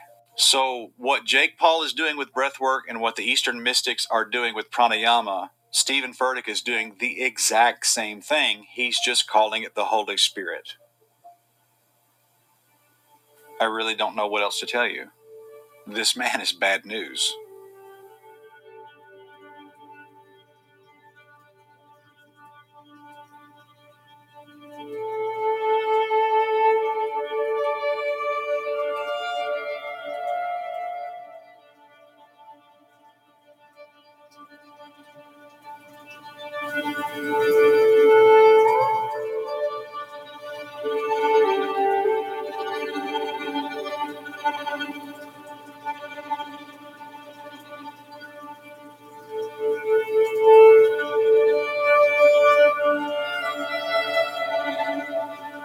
So we understand that there are two spirits working in the world today. There's the Holy Spirit of God, and then there is a false spirit that's working. Both of these spirits are very real. Both of these spirits are working even now. And both of these spirits have fruit. And the working of both of these spirits is evidenced in the lives of people. And I want to break down for you the difference between these two spirits. So we have the false spirit, and then we have the Holy Spirit. Now this is the Holy Spirit of God that we find in our Bibles, and this is the false spirit that we have been speaking about in this documentary. Well, what is the difference between the two? Well, number one, I want you to notice that this false spirit will always be emphasizing and based on positivity. This spirit will never say anything negative about people or about social issues or about anything. One of the main characteristics of this spirit is its overwhelming positivity. God has a purpose for you. If you were done, listen to this. If you were done, God is detailed. He's an exact God. He would have taken you on. But as long as you have breath, somebody needs what you have. Somebody needs your gifts. Somebody needs your talent. Somebody needs your smile. Minds are being changed all the time. From thinking this way negatively to thinking positively. From depression to having a positive expectation of good. Power of Positive Thinking by Norman Vincent Peale and The Magic of Thinking Big by David Schwartz. You can coat your mind from negativity. It's a real simple exercise to do. I do it every morning before I walk out the door. So I walk out as a positive person. But to coat your mind from negativity, the way you can put a coating around your mind is with one simple thing: gratitude. God accepts and approves you right where you are. Faults and all. Mistakes, shortcomings. Not when you overcome, but right now.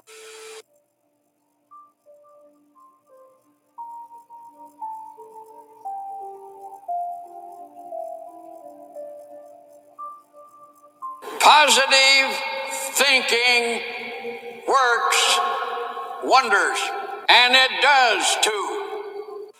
And Mafu appeared to my husband and myself in our bedroom. The bed levitated.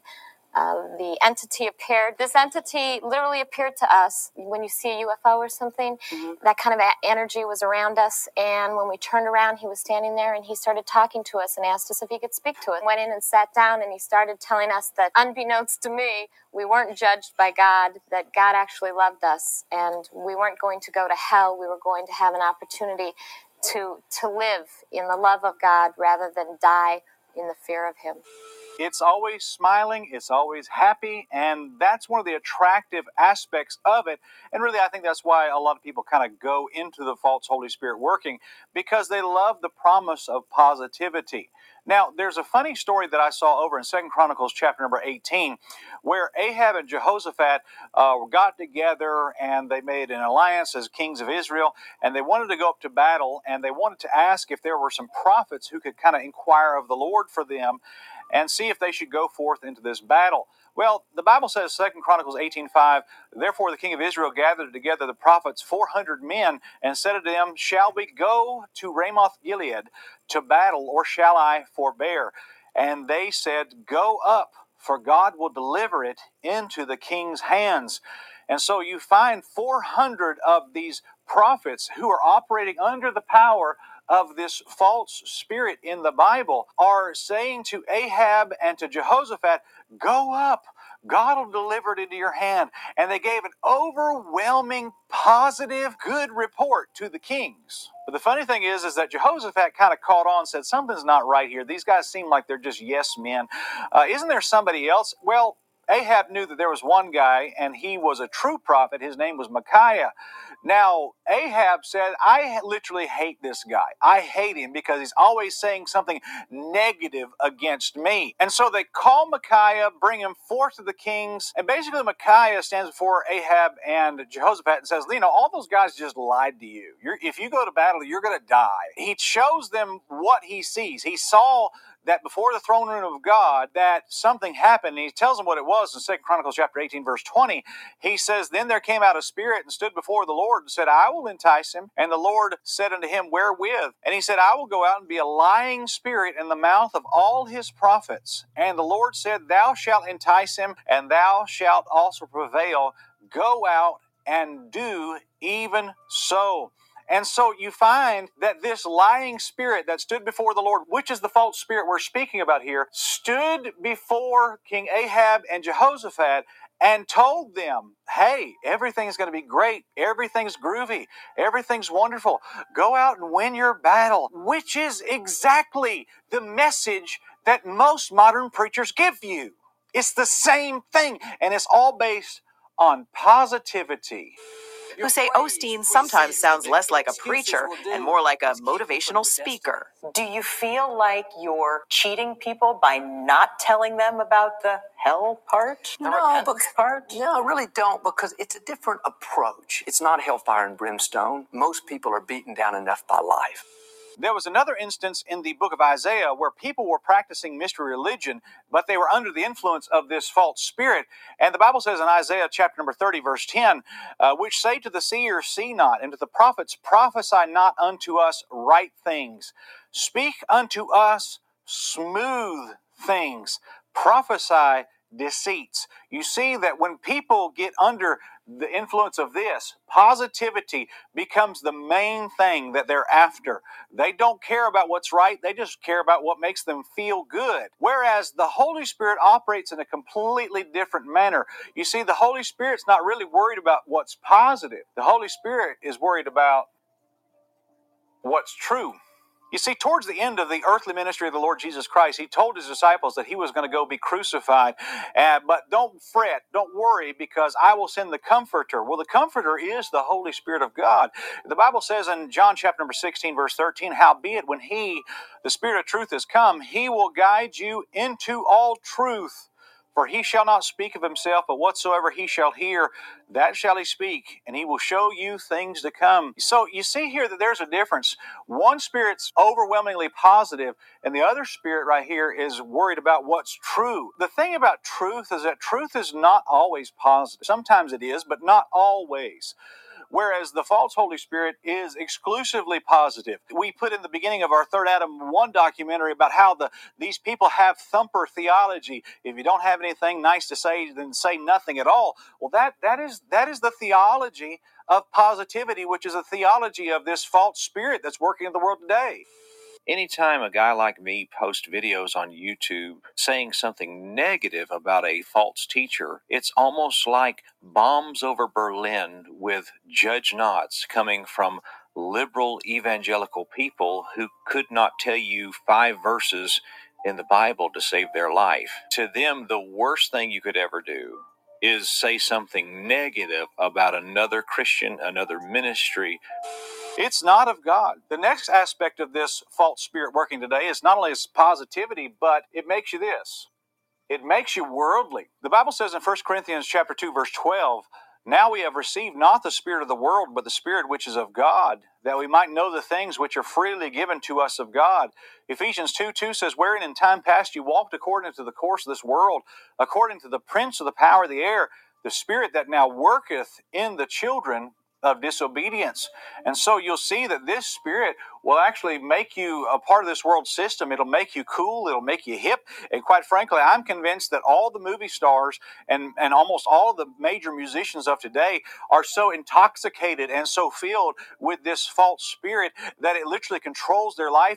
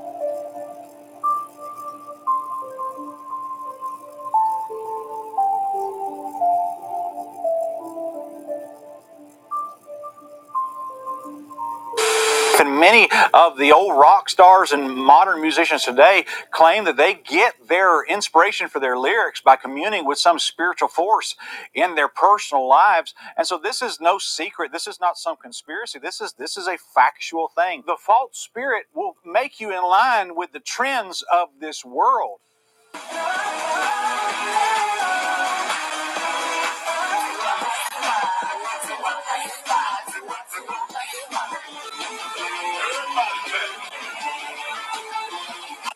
I mean, that's just basic theology for you. But the true Holy Spirit of God won't make you worldly. The true Holy Spirit of God will make you this. Won't make you worldly. It'll make you holy, though. To take a step towards God is to take a step away from this world. And holiness is always the mark of the working of the Holy Spirit. To say that you are filled with the Holy Spirit, but you do not live a holy life, is foolishness. The Bible says in 1 Thessalonians chapter 4, "For this is the will of God, even your sanctification, that you should abstain from fornication, that every one of you should know how to possess his vessel in sanctification and in honor." And verse number 7 says this, "For God hath not called us unto uncleanness, but unto holiness." The Holy Spirit of God will always work holiness into the lives of the people that he works in. The next aspect of this false spirit that works in people's lives today is not only that it's positive and it's worldly, but it also leads you into theological error. Everybody who is indwelt with this false Holy Spirit is led always, 100% of the time, into theological error away from God and away from the Bible. In the book of Hosea, which is a fascinating book, I love that book, it talks about these people who are communing in mystery religion and the Spirit's working in their lives. And it says there in Hosea chapter 4, verse 12, "My people ask counsel at their stocks, and their staff declareth unto them, for the spirit of whoredoms hath caused them to err, and they have gone a whoring from under their gods." So you see there's a different spirit working in these people. The Bible also says in Hosea chapter 5, verse 4, "They will not frame